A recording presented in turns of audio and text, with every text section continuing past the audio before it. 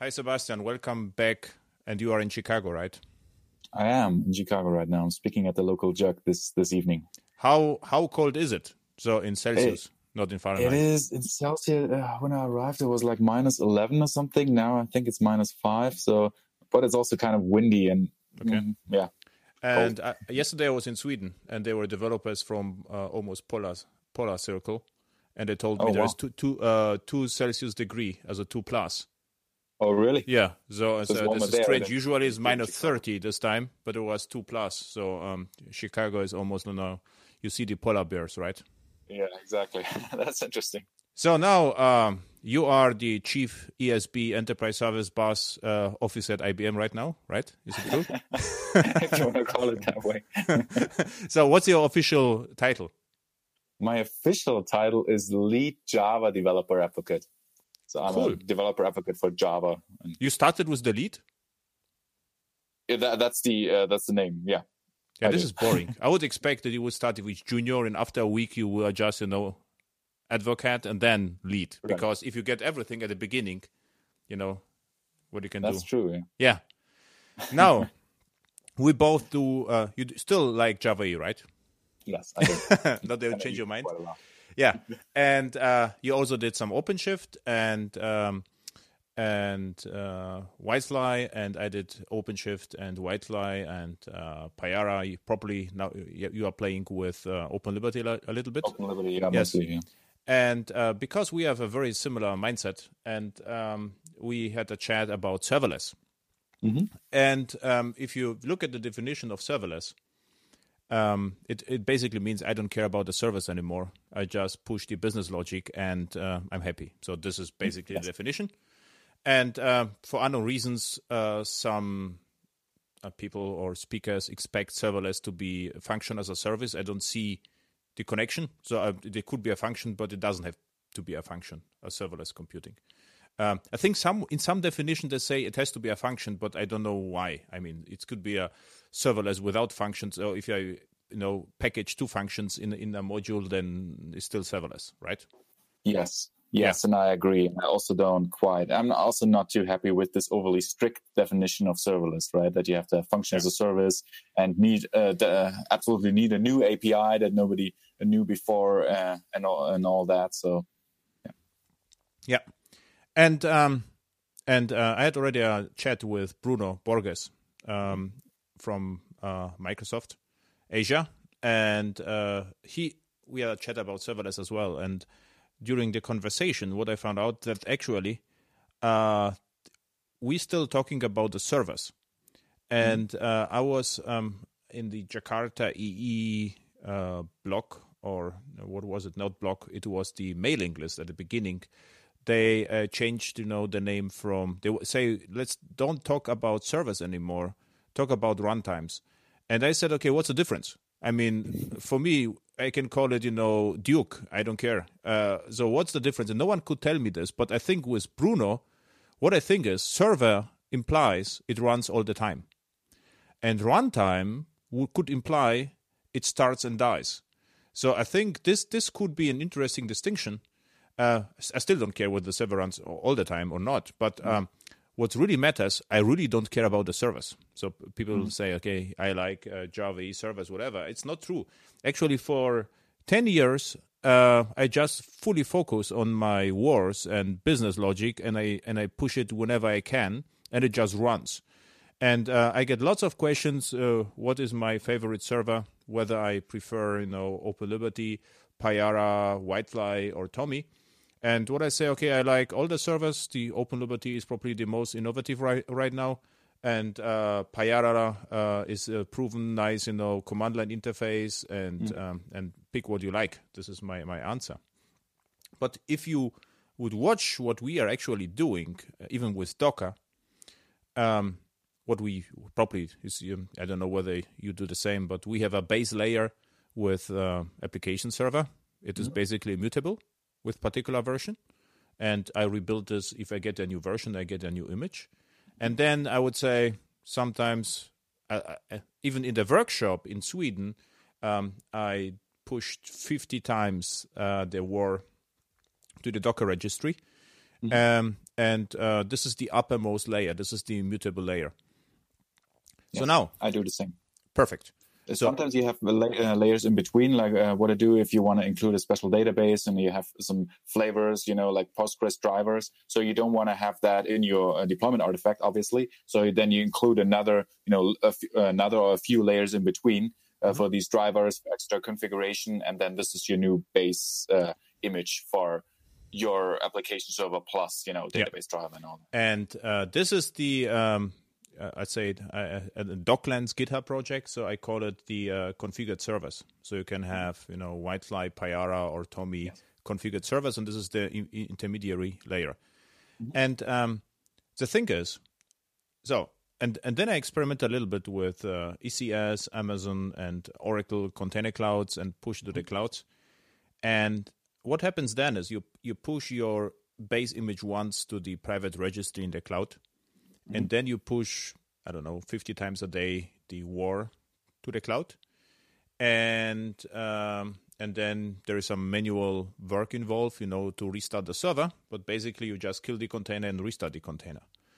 And this is, I would say, 60% of serverless already, because in this point of time, I only have actually business logic with a view annotations, and I have I would say, publishing format, which is WAR. Just forget about that. But the only thing what I'm doing, and actually, I'm sending the WAR, just the WAR, to the Docker registry. And actually, Docker does it for me because it sees the uppermost layer. It changed, and only this layer is pushed to the private registry. So I'm misusing Docker as as FTP, let's say.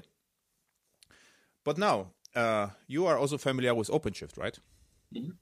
So, and the intermediary configuration step on OpenShift, you could use S2I, source to image. This is mind bending if you start with that. But if you manage to create such an image, what this image actually does is it is a Docker executable Docker image, which is capable of creating the ready to use Docker image with everything inside.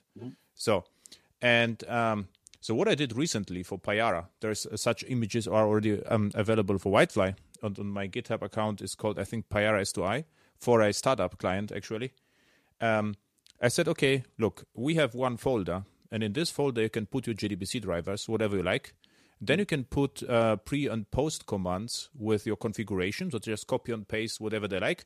You could, of course, replace that with YAML and say, more memory, whatever, but I just use stock ASAdmin commands in a text file, so not a shell script, just a text file, and the WAR. And then on every change, the image got rebuilt, and there was a config change event, and the whole cluster was not restarted. We had rolling updates and with the reconfiguration of the HA proxy. And this is not that far away. So what you have with that? So first, it was incredibly fast. So the rebuilding of the image, it took, I think, as incredibly fast. I'm still not satisfied, 20 seconds or something. You get a fully executable image with new configuration. And the problem, it is not optimized. So it always rebuilds the server. And I will just improve that. So instead, rebuilding everything. If you notice nothing changed, just add the WAR and start. There will be about 1 second. But still, let's say 20 seconds is now for the first version is not bad. And the next step would be just take I actually would like to play with it with some cloud. Just use REST. Push the WAR to the cloud. Then we could have function as a service. A function would wake up and kick off the S2I image or something similar, and just recreate the cluster, and then we are serverless, right? Yes, and I actually have thought of a similar service or something to offer, where you basically, like you said, deploy your code maybe in form of a WAR file to the cloud, and that's all you care about as a developer. Yeah, but this is what we did before, right? And we could argue on the details, like how you would build that on the on the server, I would actually go more for an approach, something like similar to a continuous delivery pipeline, that you say, you define it in some other approach where you have some base Docker file, and then you just add your WAR file and build it in more the, let's say, traditional way, right? And then you just start up that Docker image that you just built. But it doesn't matter, right? Because in my case, for a serverless solution, you only care about what you see as a developer, right? Yeah. And you just want to push the WAR, and that's it. And everything else is hidden from you. Yeah. In this particular case, it was like the microservice came with the Jenkins file already. So there were my typical unit integration tests and so forth. And one step was this S2I builder. Okay. So in this particular case, it just built the server and created the service, and then we had a short stress test, and then the image was tagged, and this was so we still need the Jenkins file for development. In prod, you would just push the image because you don't like to run the unit test again. Right. But if you think about this, first, I would say you could implement such a thing in a week. I would say with lots of, or in a day, but let's say with some documentation in a week. And for developers, it's actually a huge benefit, because for me, this Java EE stuff is ultra productive. I mean, I could actually test it locally on whatever server I like, and then use Maven or whatever scripting tool I have, and say after it's built, post this, or curl, just upload this image to there, or not image, the WAR. The WAR is very small. It will be crazy fast, and this is what I don't get, because the whole function as a service is actually painful. So function as a service, if you really package this with lambdas and try to build an application, I mean, it is there's not.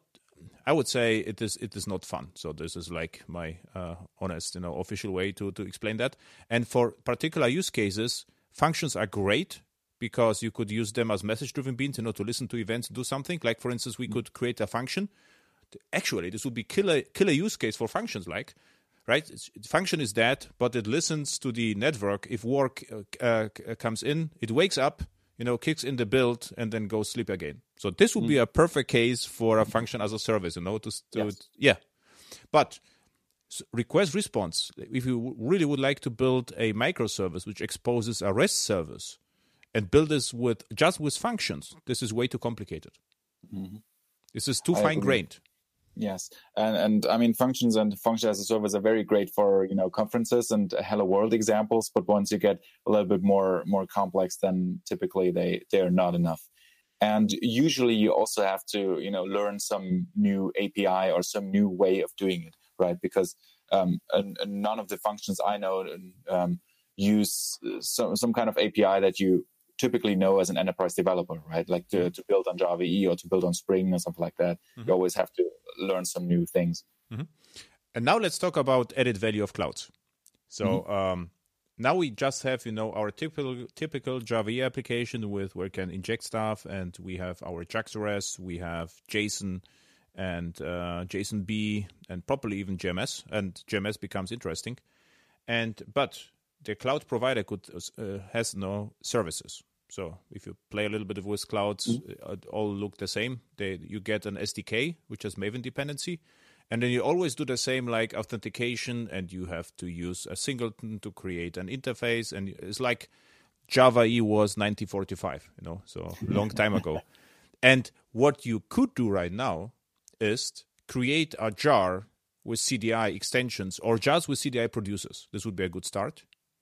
And they would implement the cloud APIs, or expose the cloud APIs, and made them injectable.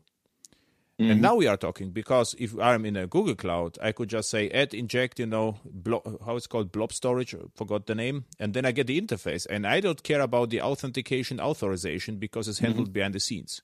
And this jar could be hidden in Whitefly, Payara, OpenLiberty, in the common lib folder, and just work. And this is a minor step, but from productivity perspective, imagine that, And then first, the cloud providers have added value.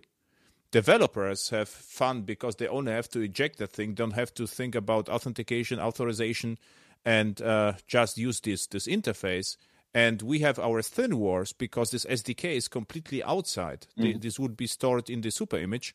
And this is a killer feature, actually, right? I fully agree, yeah. This is a very, very nice way of integrating. I mean, in general, of integrating any functionality that you need, right? Yeah. To first of all, package it as a library that's being packaged in the base image, and then also, like as you say, if you need more and more, or if you want to just add some CDI extensions or anything that makes it injectable and usable out of the box. Yeah. Yes. So now you know what to do. So now you have time, as a lead advocate, to test that and speak about it at conferences. And if it works, I will steal your idea again and also speak a little bit about that. But I wanted would I have the Pyara S2I image? And if I will have some time just to extend it with some additional stuff, which could make it more interesting. Absolutely, and I will totally share that idea with some colleagues who work on Open Liberty or in Liberty full time to do something like that, or to take that idea for the Liberty runtime as well. Yeah, what Liberty is really nice because they could integrate the modules in the Liberty config. I forgot the name, server config in this XML file. XML. Yeah, then you can say, okay, with the server XML, now we have the Google Cloud APIs and make them injectable. And I think this is a huge distinction point, right? But it is actually fun to implement because the work is already done. All the SDKs are available. We only have to wrap them, expose them, which is really fun. And the result is incredible, right? You can say we have a Java eStock application, and then if you like, we can inject all our services, and here we go. Right, yeah. Agree. Yeah, cool. So this is what I never got. Why they don't doing this? Because you ask, and I think no one will implement that because I think from the cloud vendor perspective, they have complete different point of view. They try, they thinking in events and messages, and they don't actually know what we are doing in projects or what we did in projects. Most of the projects are not that exciting, right? So we have a database and we have to talk to the database, expose a REST service, and everyone is happy. And sometimes this is actually most of the applications in all companies I know are like that. And if you are productive with that, then you will win. And productive means it should be convenient, should be simple, and work out of the box. Now that's interesting. Now I have a question to you. From your experience, how you see the most usage of these Java SDKs being used in projects, right? Like where your Java application actually wants to directly talk to some cloud service. Talk to like the admin. Yeah. I never created it by myself. What I see the result. So I'm in the projects where they ask me for help, and I saw the Bootstrap code is terrible. It looks like I don't know whether you did Java before. We did at the beginning of Java, the whole GD configuration, just tons of Java and nested classes or whatever, and actually a noise code, which is absolutely. If you see this as a Java E developer, the first question is why we have to do this. It's absolutely unnatural. What I would expect something like GMS context or entity manager. Which can be injected, and now we can inject it. Google Data Storage, forget the name, or SQS Object Store, and there is a NoSQL store or a Cloud Spanner, whatever they have, just make it injectable. Or we could even have, if Lambda functions sends an event, it could be automatically converted to CDI event, for instance. So there could be integration in this. So we have everything already, right? Absolutely. That's what I did before in a project for Kafka.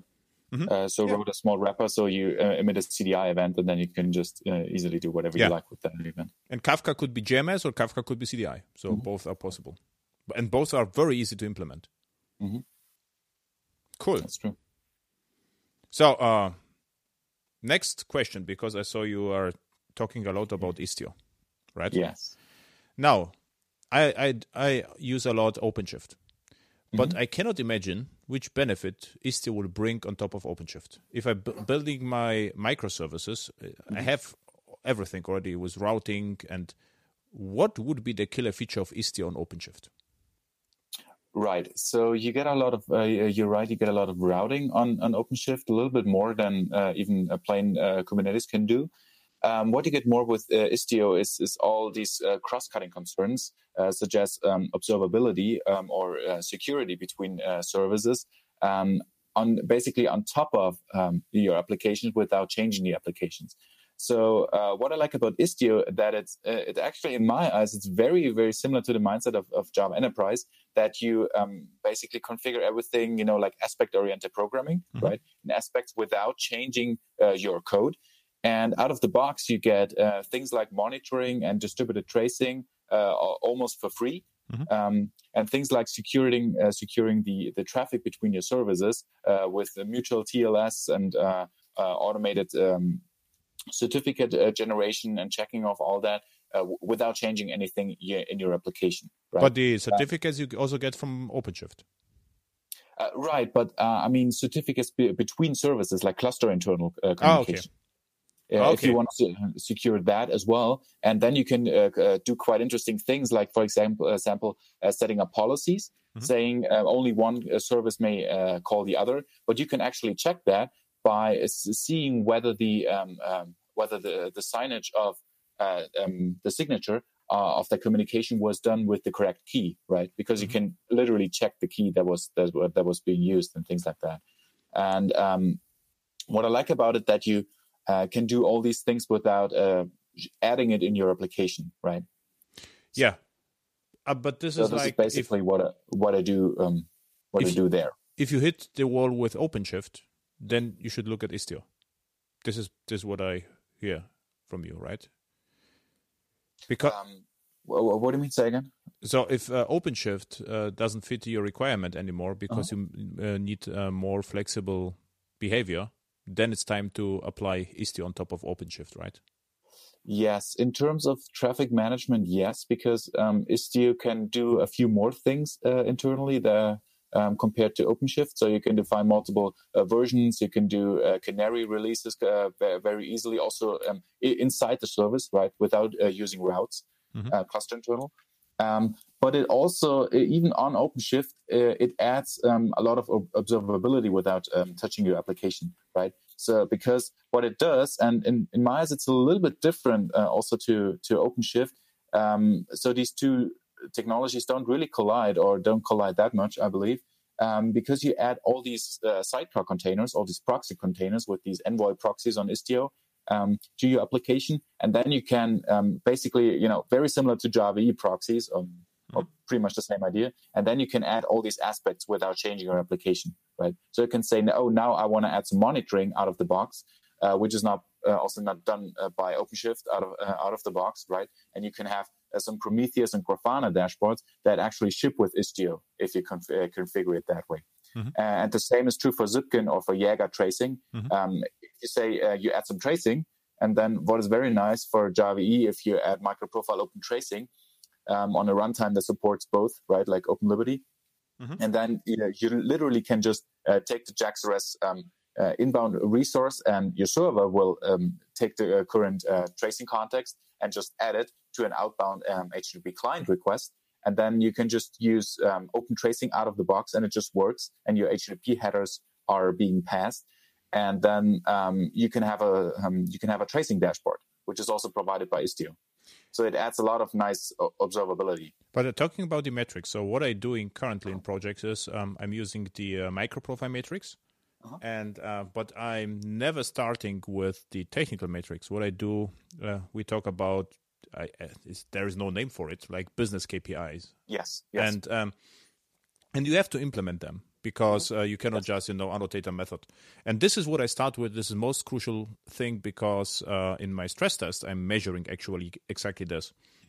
And regarding the open tracing, so there's one annotation traced, and it sends the IDs to a central Jaeger tracing server. So this both are solved. So if I would use Istio on top of that, Istio would monitor traffic more, right? So what I get with Istio, I can say, okay, bandwidth monitoring, stuff like that. But I'm actually fighting just for the KPIs and for the tracing, and this works already well in projects. And my feeling is, you how long you are out of projects? So for how long are you now? I'm actually also doing some projects on the side as well still. Oh, cool. And I'm talking a lot with customers and trying to stay in the field, because I believe that's very important. Yeah, that's very important. So I have really trouble, to sell that. But if Istio comes on top of that, so then we have to configure OpenShift and we have to configure Istio. And I would also challenge developers to still expose the business KPIs and the trace. Yes, and I very much agree. So, and you're totally right. So what Istio adds, it's all just technical, because it does not know about your business, right? Mm-hmm. And actually, your business metrics are far more interesting and far more important, because this is about your business domain, right? It's right. The same with classes. You can have the coolest framework, but it will never know about your use case, because it can't, right? You always have to implement your business logic, and that's the most important thing of your application. And the same is true for business metrics, right? Like saying, okay, how many cars have I sold over the last hour, and what is the revenue we make, and all that. And you will never do that with technical information or technical metrics. So everything that Istio covers in regard to that is just technical. Yeah. So as this doesn't collide, and it's like a nice to have feature on top of it, especially if you don't use anything else in container orchestration that provides this out of the box. And it just comes basically, for free. It's something like I see quite like application server monitoring, like JMX, that is just being provided out of the box. As a developer, you don't care that typically that much about CPU and memory consumption and all that. Yeah, exactly. Probably, graph pool size and everything that your application server provides. But it can be very helpful information that's just there. And, the application server is being forced to provide it, right? Mm-hmm. So if you use Istio, and it's, in my eyes, quite easy to install, and it just adds that and provides it out of the box, then you have the technical metrics as well, right? Without doing much, in my eyes. I think I found a killer feature for Istio. Would you like to hear? Yes. Databases. So we have sometimes databases running on OpenShift cluster, and then I could install Istio as a sidecar on the database and monitor traffic to the database, because this is relevant. How much bandwidth can the database still handle the load? Is it possible, and is the database doing anything? Because I've actually no influence on the database. So there is some internal database monitoring, but it's a lot harder. I have complete control over my microservices, and I expose a lot of things, but I have no control about the database. So I think installing Istio sidecar on a database pod could be interesting, like Postgres. That's an easy way to observe that, for example. And we already had that trouble in one project where there was so much traffic going on that a database had no chance to write all the data because the disks were too slow. And with that, we would see, immediately that the traffic is too high. Right. Yeah, it very much depends on always what you want to measure and sample, right? And what I'm saying is Istio and service meshes in general, that's not a silver bullet, like never. It's just an easier way to have some more technical information, some more a little bit more observability. If we're talking about observability, right? It's also has a few other features on top of your application being provided out of the box, right? And that's all. That's it. Of course, you have to do all these other things yourself, and there are many ways how to provide a better observability. And as always, if you implement it yourself, it will always be better suited for your domain. So that's just natural, right? Yeah. If you implement that yourself, you can just immediately emit what you want to measure or what you want to expose. Mm-hmm. So that will naturally fit your domain better. And in most of the cases, you have to do something like that. Mm-hmm. But what I'm just saying, it provides a lot of things out of the box. Mm-hmm. And two stories. One was, I think 2 years ago, a task force, and some business processes didn't work as expected. And they asked me to help. I said, okay, what do we need? Monitoring, because what I would like to do is to to expose some metrics so we can look at the system in production and see what happens.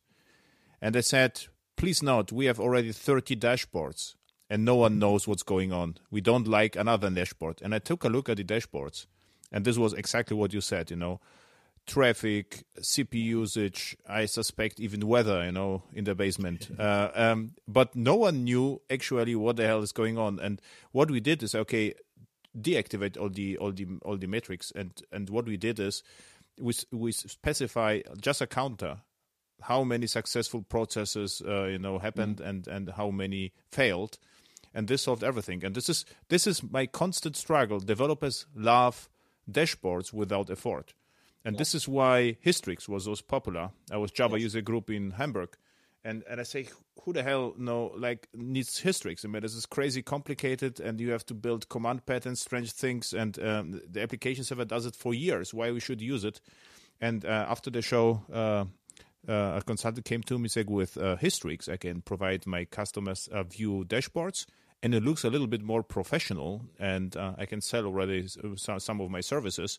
So it looks professional, but the added value is zero. This is the same as you will expose in a car, I don't know, temperature of the exhaust pipe. It could be interesting and nice to look at, but it's completely useless. Yes, and I very much agree with you. And in both ways. So you always have to ask whether that provides helpful information. So you should not invest much effort in building dashboards for technical metrics, things like that. And but everybody does it, right? I know, and it's more like I recently had a similar conversation, and I heard it's more like a feel good factor. Right. Yeah. So it looks professional, it looks nice, and you can have a look at the dashboard and there's still something going on, and you say, okay, great, like exhaust pipe temperature is still okay, but you have no clue what that means. And if something happens, this information will not help you. We should sell lava lamps, These are the just without no connection to the applications, or just randomize. Or randomize a dashboard. This is what you don't have the data; it just shows something. Commercial software, just no kidding. So in the project, what I told you before, they observe the garbage collector behavior. I don't know why, and they say, take a look on this. And they ask me, does it look right? I say, as long as the system works, I don't care. So I mean, it could be right or not. I don't know your system. I mean, this won't be your problem, right? And it wasn't. But this is what. What I don't like about Istio is because everyone is interested in Istio even get more useless metrics. So, and then, but I'm just searching for killer features. And what with your conversation with you, the database thing is really useful. Just to monitor traffic to database, because this is not easily possible without Istio. Because I cannot install, I have no influence on JDBC drivers on Postgres, for instance. You know what I mean? Mm-hmm. Yes. And if we talk about killer features, and another thing that I see, so the security part is quite nice to have, but cluster internally, I'm usually not that much interested in that. What I see as a big feature is the whole traffic management, because this is quite powerful. So, for example, what you can do, what we actually did, was to basically control Istio from the continuous delivery server, and then use the whole user zero downtime deployment approach with canary releases and all that, using the Istio routing, right? So you say the service is being provided by so and so many instances, that comes with Kubernetes and OpenShift, but then you have a more complex approach how to deploy it, right? Like, first of all, just deploy like 1% of the deployed and just route 1% of the traffic, and then increase that slowly, right? And that's all automated. And then once, nothing happens and you don't get a lot of errors, then automatically that just increases until you have a full deployment on it, right? But you can do this the same with OpenShift, with the annotation of the routes, right? Cluster externally, yes, but not internally. No. Because then internally it would need to use the route, right? And you did it internally? You had the news to use that internally? Yes, if you have multiple microservices that just communicate internally, and you just want to deploy one that is used internally and maybe not even called from externally, but also other servers want to use them without having downtime, right? Yeah. So then the service uses that, and then just without knowing, uses a new version or then slightly new version, and slightly increases the load on the new version and that, and without using routes, right? Exactly. Or actually, then it doesn't even matter, because once you use these Kubernetes services that are handled by Istio, then you always use the same routing. So far, we're using mostly routes, and therefore it works. Yes, true. Because you can do a similar thing with the routes, and then also connect.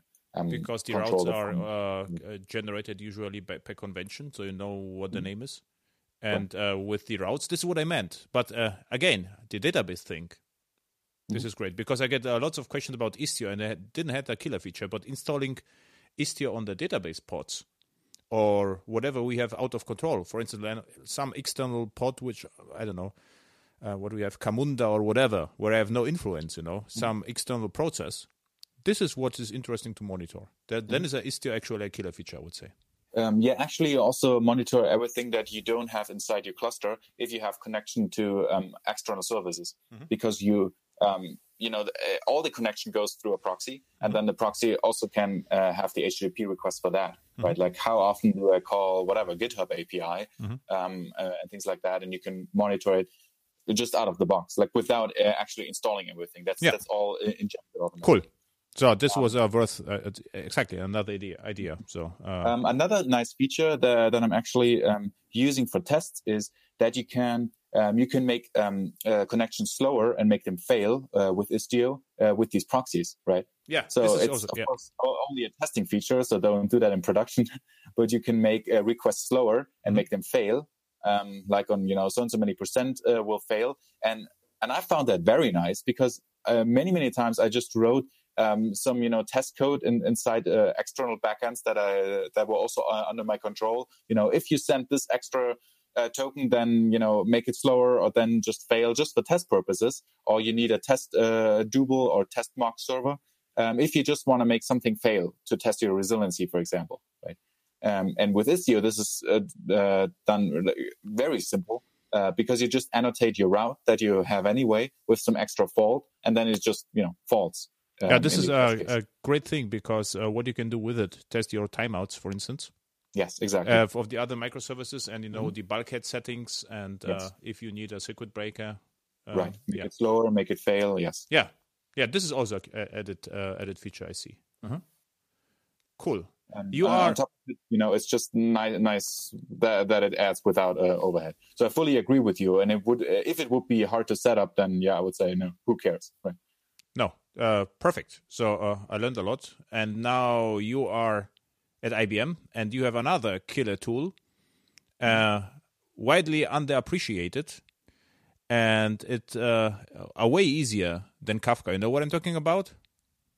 Way easier than Kafka. Then you talk about some eventing. MQ series, yeah. What I'm talking about is not easy to set up, but it's very easy to use. And what happens several times in projects, most of large clients have already MQ series set up. So this was, the whole world is running on MQ series, insurance companies and so forth. Yes, everything runs through. Yeah, and they wanted to have Kafka. It's like, look, Kafka is properly nice, but if you try to make Kafka run smoothly in a cloud, forget it in a project. I mean, just go to the tutorial and take a look what you will have to do, because Kafka is like everything else, like ActiveMQ. It is based on the idea of a singleton, which is clusterable, and there is a zookeeper which cares about that.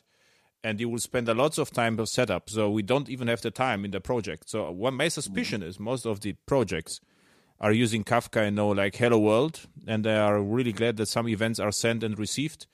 But this is like we would use, a central GMS server on one single machine, and if it dies, everything died. So it is not really responsible to do such a thing in projects, unless the project, I don't know, pointless, or the events is just nice to have events, which usually they aren't. And what we did is, if there is MQ series somewhere, with Java E, is incredibly easy to talk to MQ series via GMS. And incredibly easy is there is the JCA connector, which works with most servers, and should also work with OpenLiberty, I suspect. I suspect so. Yeah, but listen, you only have with message-driven bean, you only need a single annotation, and to send a GMS message, GMS context, 2 lines of code. If developers saw this, it killed Kafka. Because it's a way easier. There is nothing to set up, and we don't care. And this is proven technology, I don't know, probably 30 years old from IBM. And I think now is your job to investigate a little bit more and popularize that. What I also know, there is like managed, really easy to set up MQ Series environment which should run on OpenShift. And I mean... And there's also cloud service and all that. Yeah. But this is like, no one talks about that, because for me, Kafka is completely different to GMS. Kafka is a mix of persistence and messaging, because it stores everything in a file. Yes, and GMS has multiple ways how to run. Yeah. And GMS is just messaging. So 2 complete different use cases. And with MQ Series, you get, of course, deliver once and only once persistence queues, which is this what actually you always need if you need messages. Yes, I agree. And you also get publish subscribe. And and no one talks about that. It seems like, use Kafka, and no one also talks how hard Kafka is to set up on OpenShift or in the cloud. If you use Kafka, which I use Kinesis, something managed for you, but don't try in your projects. And this is like, for unknown reasons, developers just like Kafka and they like to play with it. And for me, if I look at this, it's like, you are all crazy. I mean, and in one day, you will have to deliver some business code. We cannot play with Kafka all the time, right? Yes, and I fully agree with you. I've seen the same in projects, and I mostly see the difficulty of setting it up. Like actually not even integrating it on the code, and with EE, you can same story, do some CDI integration or something like that. But I see the biggest the issue with Kafka actually in operating it, right? Like in setting it up in the cloud, and you need the zookeeper, and then you just want to make sure that it all runs in like Kubernetes on the correct hosts and nodes and all that. And this is totally not trivial. Fully agree. Why people are so interested in it, I don't know. Maybe they do a good job in conferences and speaking about it. And I see a lot of like people being interested in Kafka, or say they have to have it. But yeah, fully agree. Especially on the way how to operate it. You always, as a developer, you have to know. That's my personal opinion. You have to know what's going on, even with your your messaging or your integration technology, right? Like, is it actually exactly one semantics what is being done, and what happens if the whole thing goes wrong, right? Is it persisted somewhere, and how is my cluster managed? Because if you have a single point of failure or a centralized solution, then you have a problem, right? Later on in production. Yeah. Then no events arrive and you don't know why, right? So the first question I ask myself, okay, we running in somewhere in clouds or OpenShift or somewhere, and now where is the queue or where is the file? It has to live somewhere, right? And if it lives somewhere, it has to be replicated and has to be consistent. And then you will have to set up persistent claims and think about which volumes you choose or whatever. Yes. And then this is end of story for me. So, okay, we could do this. It will take 1 week or 2 weeks, because what I would also do, stress testing, see whether it actually works. And it is complicated, but you cannot tell that clustering of application servers GMS was complicated, and or complex, and Kafka is just fine. So this is the complexity is exactly the same because the problem is the same. Yes. The application servers gather all the messages in a singleton, and if it dies, another singleton wakes up and takes the messages over, and they are replicated with InfiniSpan or files or databases. So you have exactly the same setup as Kafka. So for me, no difference. The only difference is IBM has 30 years experience with MQ Series, and I think they exactly know what works and what doesn't, and there could be a OpenShift template which is set up properly. And I think this will be the next killer feature. Mm-hmm. Yeah, that or in Helm chart and proper integration in cloud services. Yeah, that's very good feedback. Yeah, this is because lots of clients have MQ Series and they don't even get the idea how easy it is to talk to this. It is a message-driven annotation. I think you need 5 properties, and you are golden. Some are strange, like channel manager, whatever. You have to know them. But if you get them from operations, it's like in 5 minutes I can talk to you via channel. Mm-hmm. True. So now is your job, to talk to MQ Series people. And it could be very easily integrated with Open Liberty. And if you have JMS integration to MQ Series, the next integration could be, or even you could use CDI events. Who cares, You have the JCA connector, exactly. You can write a bridge, and CDI events is also good. But JMS2 is not that bad. It's also lean. I mean, this is one-liner. Yes, I agree. And from my experience, the code integration in that technology is usually not the issue, right? Like you either write some extension, and if you want to use CDI, then you use that. Or if you want to have your own code, well, who cares, right? Then you write your own adapter. Yeah, cool. So we covered a lot of ground. Do you have anything to ask or any topic? I don't think so right now, actually. I think we covered a lot, and the rest, is it should be clear anyway, like Java EE or Enterprise Java related things. Yeah. I think we also agree a lot on the interplay between microprofile and Java EE. How useful that can be if we use if you use a runtime that supports both Java EE and microprofile, and then just use the projects accordingly of microprofile to enhance, like metrics and absolutely resiliency and all that. I think it's surprising. Nice, we have like shared mind. So if I ignored microprofile for about 1.5-2 years completely, because they were the esoteric runtimes I was absolutely not interested in. Yes. And now every server ships with microprofile, and this is great because I don't have to ask for permission. All my clients have the servers. I just use microprofile and Java at the same time, and problem solved. And this is the killer feature, I would say. Mm-hmm. Yeah, I agree. Perfect. So have a great day. Thanks, you too. And thanks a lot for setting that up. No, actually, I've been in the US before, so I just switched like time zone for 1 or 2 hours yesterday when I flew here from Canada. But always on the road.